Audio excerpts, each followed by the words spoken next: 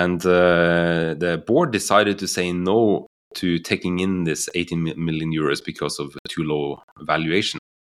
And we worked like months to secure these term sheets. And it would fully finance the expansion of the project, and we needed 25 million euros to make this expansion.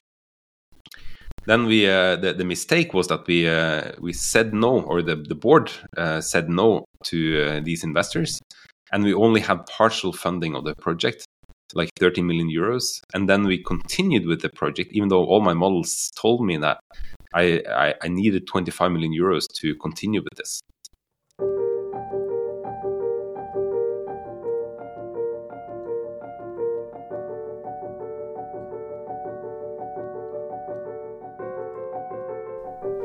Hey, I'm Renita, and you're listening to The High EQ Founder, a podcast about leveraging the power of emotional intelligence so you can evolve faster and lead better. Here, I sit down with deep tech and impact-focused founders who share how they make hard decisions, extract more learning from their mistakes, and maximize their return on luck so you can do the same. Today, I'm speaking with Avard Lilbo, a Norwegian deep tech entrepreneur who's raised over 140 million euros in funding, scaled multiple businesses, and had 2 exits. Here we go. So I want to tee up this conversation by saying you are, to me, the epitome of a serial entrepreneur. I mean, you launched your first startup, an IT advertising startup, some 20 years ago in 2002. Yep. And then from there, you went towards deep tech, doing solar energy, clean energy. And from what I can gather, just sort of doing all sorts of things like robotics, 3D. Curious to know the backstory. Like, how did you even get into entrepreneurship? Is that how you thought about it? Or was this just something you had to do? So my father was an IT entrepreneur. Okay. And from early childhood, he always gave these sort of challenges and how to stretch, how to grow. And it's like, well, how can you think about this in a different way? How can you make this possible? Well, it's not sort of possible now, but it doesn't mean that it's not possible tomorrow. You can change tomorrow. And I well, that's a sort of valuable gift when it comes to mindset, because I didn't realize at the time, of course, because this is sort of my family was my world in the start. Yeah. But the way you're trained, of course, forms your mindset. And once you get out there and you realize, well, this is actually not the typical way to think about things. It's quite the contrary, actually. Like people see challenges, they see obstacles, they accept things as they are. And in my world, it's like I'm seeing so many opportunities because I can see that future well. I can see a better way to do things. And those kind of things get me actually excited. So that's interesting. It's kind of a take on the fish swimming in water. You were just swimming in this pool of just growth mindset that you didn't even realize wasn't so common. And so you were just so conditioned to be looking for solutions and ways to do things better, it sounds like. Yeah, and your environment is super important, of course, in how forming your mindset. And it takes some years to kind of realize sort of the value of all of this. But of course, getting a head start here is extremely valuable. And then you make all these mistakes and you learn fast. And as you say, this growth mindset is kind of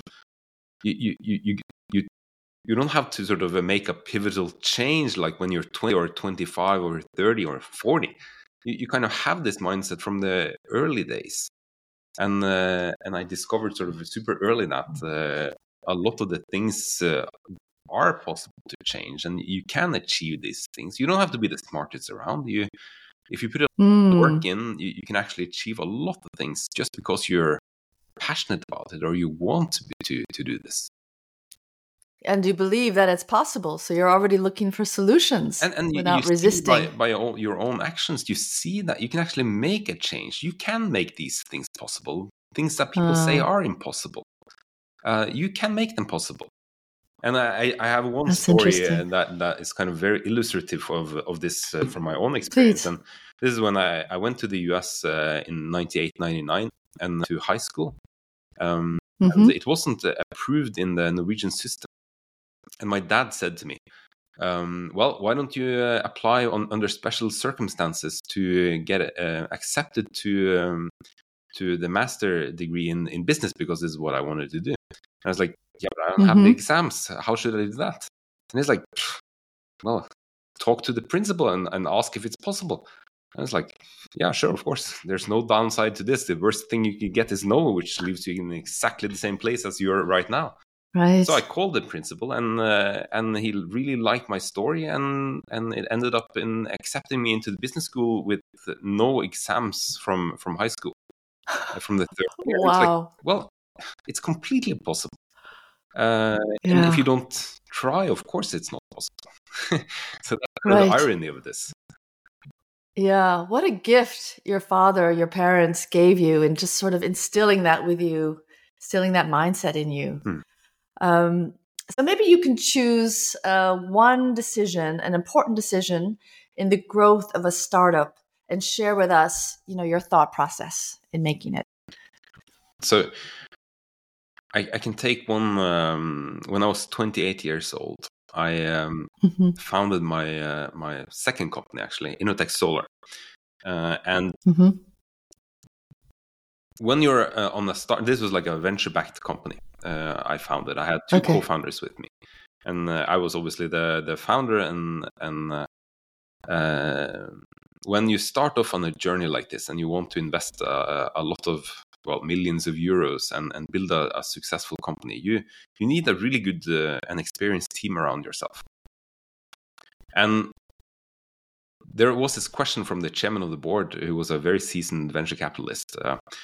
If we could bring on board a new chairman with sort of a relevant experience from the industry. And my immediate gut feeling and reaction was, why don't we hire him as CEO instead? And the venture capitalist was struck by mystery. It's like, because founders never give That's away. not what most founders say. They never give away their sort of top position. And this was like literally 2 months after we founded the company and got it funded. And it's like, wow, how can you do this? What's your thought process behind this, Håvard? And I was like, well, if anyone's asked me to become this man's right hand in the previous position, which was in a stock listed company, that would be like completely impossible. And here I had this because I was like 28 years old. Come on.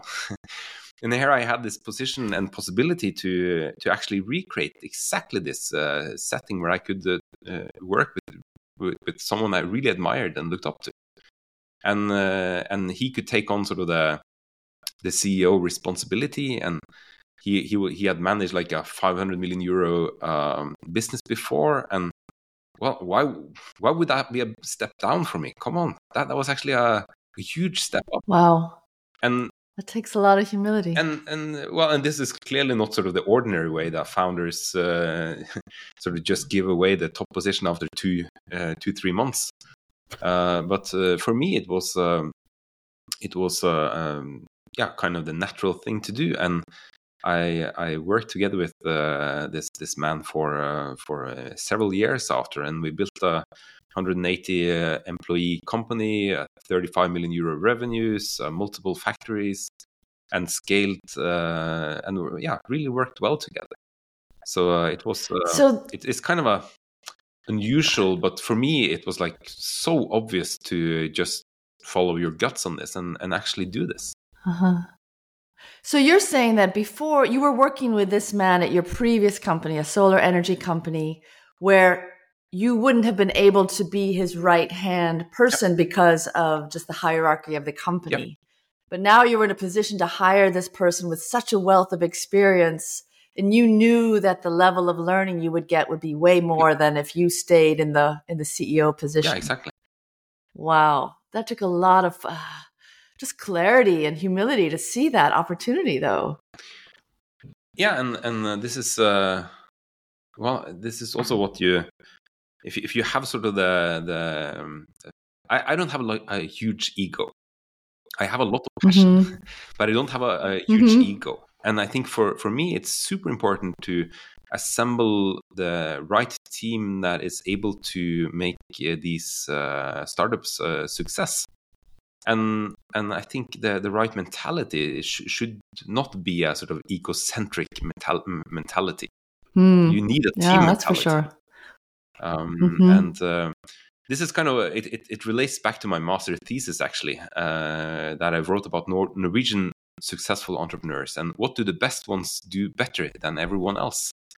And one of the successful entrepreneurs there told me that the 5 first hirings in a company will make or break the company.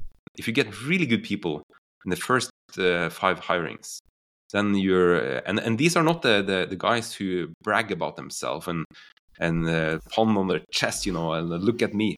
These are humble guys, but they are doers. And with this man, I knew he was a big doer, and I've been working with him before, so it was kind of very easy to make this decision. Right. Well, it's such an interesting setup, the way it had panned out, because you had actually worked together and you knew what it would be like to be with him. Yeah, and that's always the easiest to kind of recruit people that you worked with before, because then you know how it is to work with these guys. It's once you made a few mistakes on the recruitment side, and I have certainly made several mistakes on there. You have a lot of humility also for the recruitment process, because everyone can put up a glossy image of or a sort of a good CV, and it looks great. But how is it actually to work with these persons over time? And once you work with someone in the past, you know exactly how it is to do that. Yeah. And I like the distinction you make between the chest thumpers, who are very vocal about what they think and want to do, and those who can actually just get down to business and do it. So maybe from there, then we can talk about a valuable lesson that you've learned, or, you know, even a mistake that's given you valuable learning in one of your startups. Yeah, there's so many mistakes. I bet. But mistakes are, well, I only call them sort of a mistake if you don't learn from them. And for me, these are actually very invaluable gifts that I take along with my journey now. And one of the stories I could tell is we had a term sheet with 2 investors for 18 million euros, and these were like top-rated investors in EU. And the board decided to say no to taking in this 18 million euros because of too low valuation. And we worked like months to secure these term sheets, and I was really furious actually, because this would sort of taken us to the next step, and it would fully finance the expansion of the project, and we needed 25 million euros to make this expansion. Then the mistake was that we said no, or the board said no to these investors, and we only had partial funding of the project, like 30 million euros. And then we continued with the project, even though all my models told me that I needed 25 million euros to continue with this. Then what kind of project was it? This was like a factory expansion, building a factory in Germany. So something very physical and capital intensive. Yes. So it was the second factory in Innotech. So we continued with or kicked off the factory building, yet not having everything financed. And then sort of with the belief that we will figure out the finance in the next 6 to 9 months. Guess what? Market went sour. It turned out to be very difficult to raise funding. And it started a very negative spiral where, well, obviously, if you sort of lose the working capital, things get really, really challenging. So we went sort of from having a very good offer on the table to going into this negative liquidity spiral, where you're strapped for cash, and then the market was turning quite bad also, and it's sort of negativity after negativity. So I kind of used to say that I have a master in liquidity management, because we had like daily liquidity planning for a group of 180 people. because we needed Oh, to wow. make ends meet, and it was just extremely difficult. Mhm. So I have a lot of respect for liquidity planning, and don't make any such decisions when you know you're undercapitalized. Like you should stop and say, sorry, we need the project fully financed.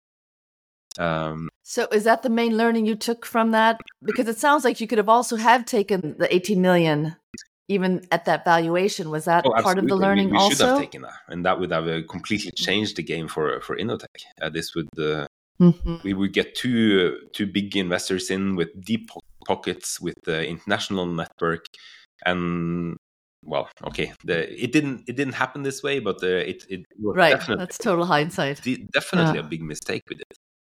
But So, kind of and then following that, you started the project even though you didn't have it fully it's a cascade capitalized. of mistakes, kind of. It was a First, cascade. we didn't Yeah. accept the investors, and second, we started the project without Oh having things boy. funded, and those two Yeah. mistakes in combination was sort of the changing moment for Innotech. From there, it went downhill. What was your mindset in going ahead with the project? Is this kind of over optimism, or how do you look when you look back? How do you see it with more objective eyes? Well, the investors were very confident that we're going to raise the funding. Okay, And at the higher valuation. yeah, at a higher valuation. But when it comes to funding, it's always the founders and the management who's in the position to fix funding. And maybe at the time I thought that well, if they're saying no to this, they must be able to actually give us some funding, or they have figure out this in some way. But Right. nope, that wasn't the case.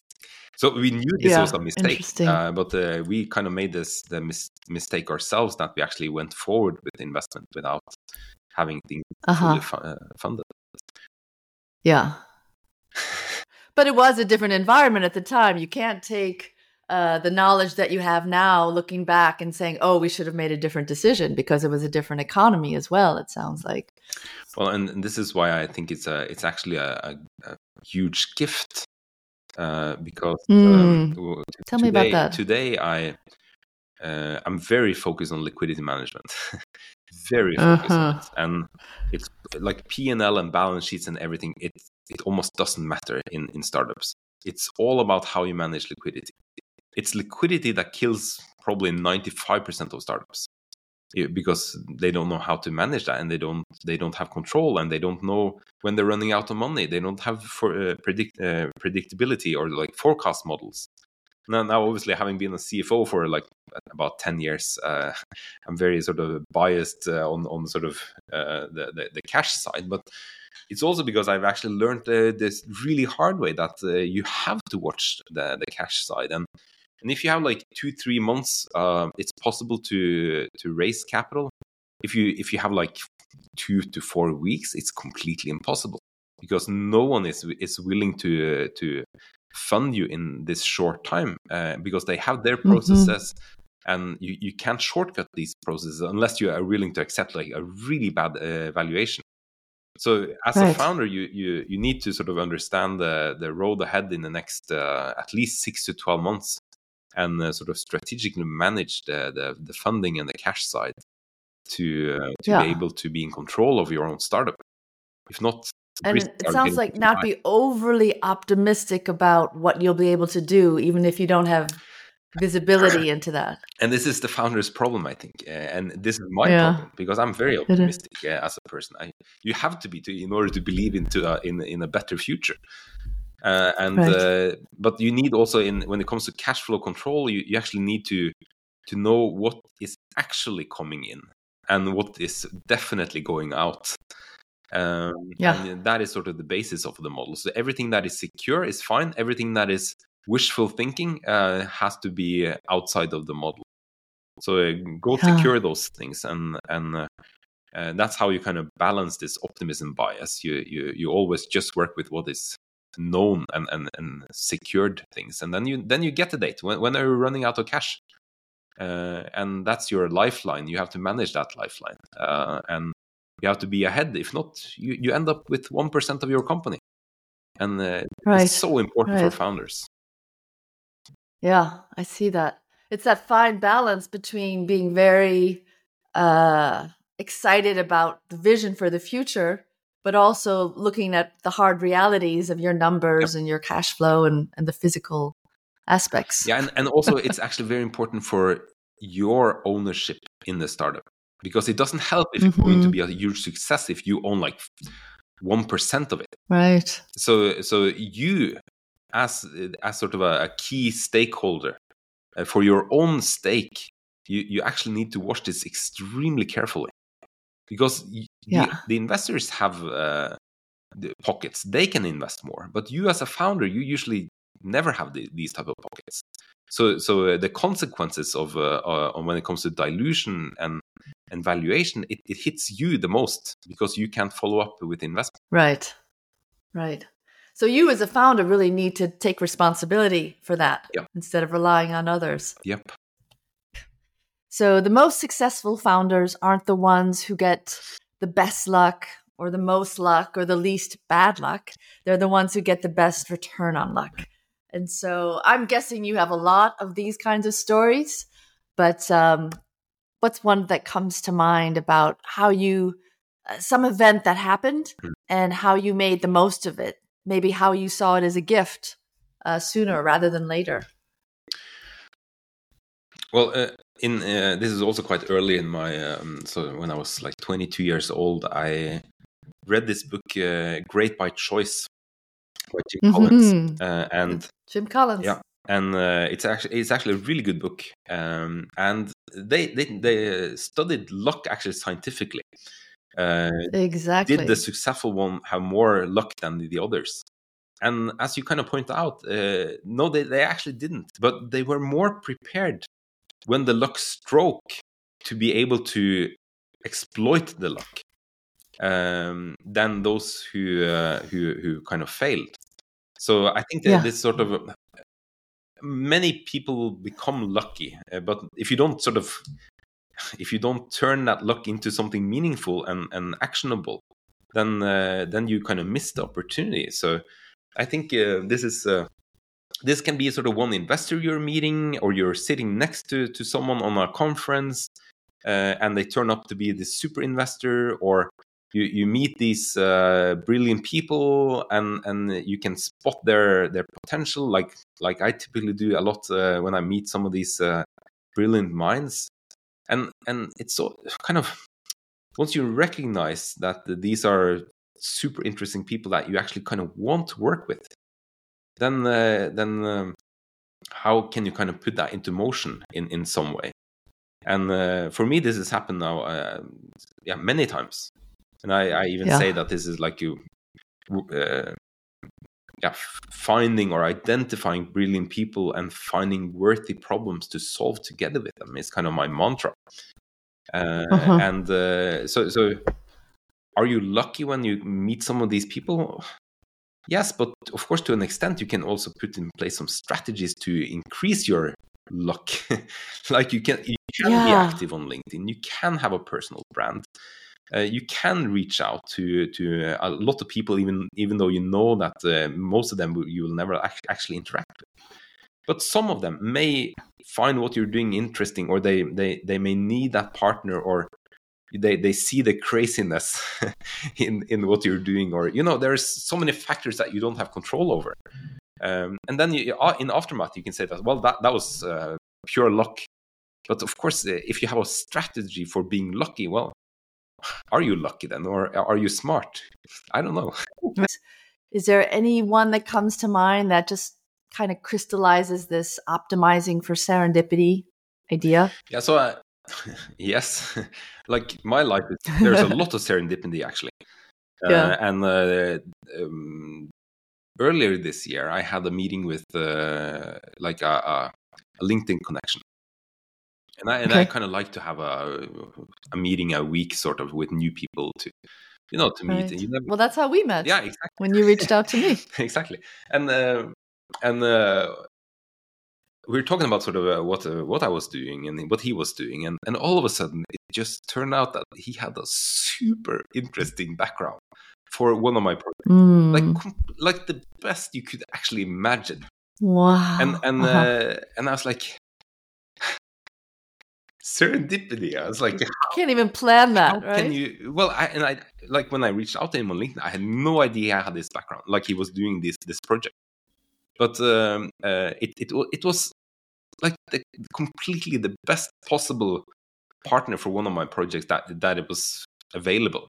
And we started to talk about this project, and he got, of course, super excited about this new technology. And now today we're working together on realizing this technology. And this is one of the startups I haven't actually sort of talked a lot about publicly yet.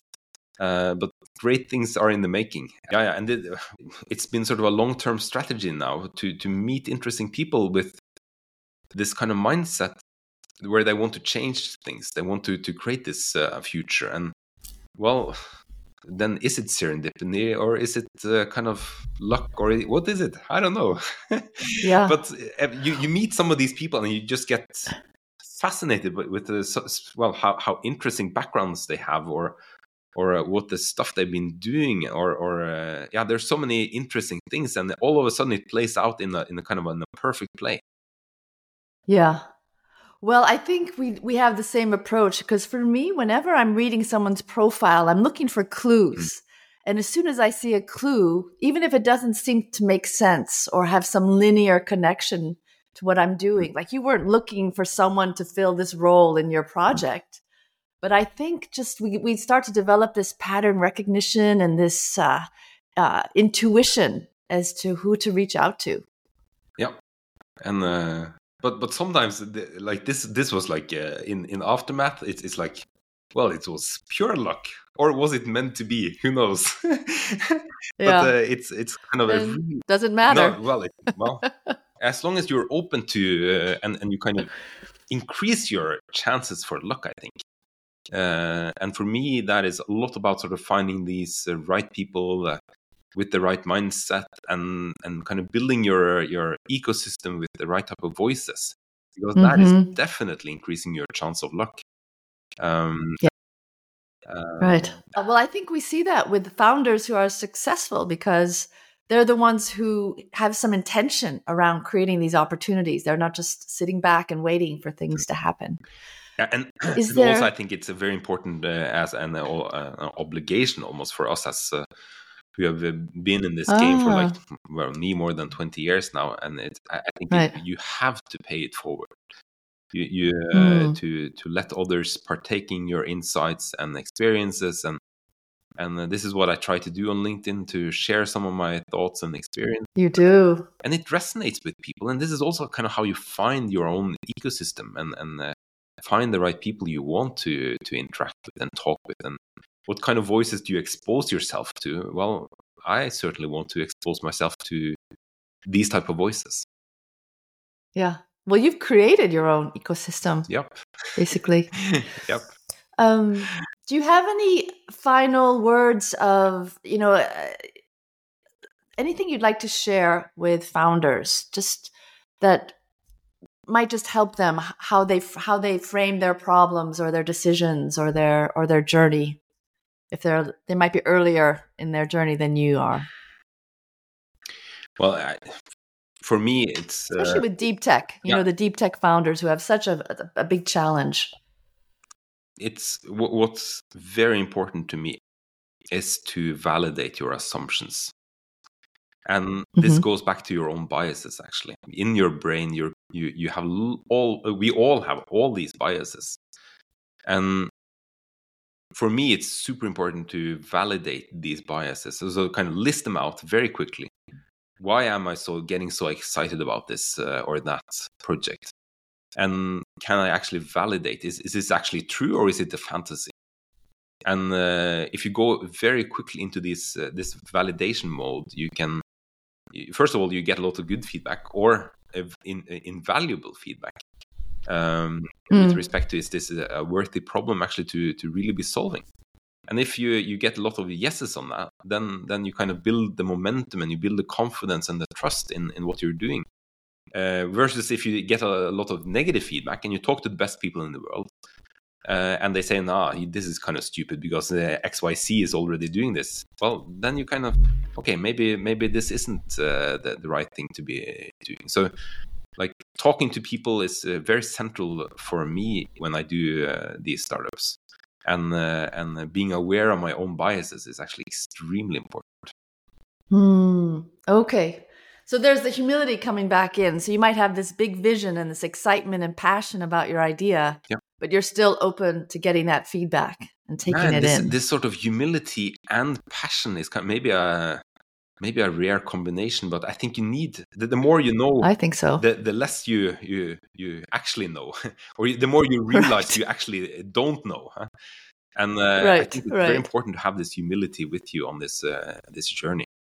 And I agree. Thank you for role modeling that for us, Håvard. Well, thank you. Thank you so much. Thanks for listening to the High EQ Founder. If you enjoyed this conversation, why not share it with a fellow founder? And if you want more strategies for leveling up as a leader, hop onto the mailing list for my High EQ Founder newsletter. Link in the show notes. Until next time, remember, whoever evolves faster wins.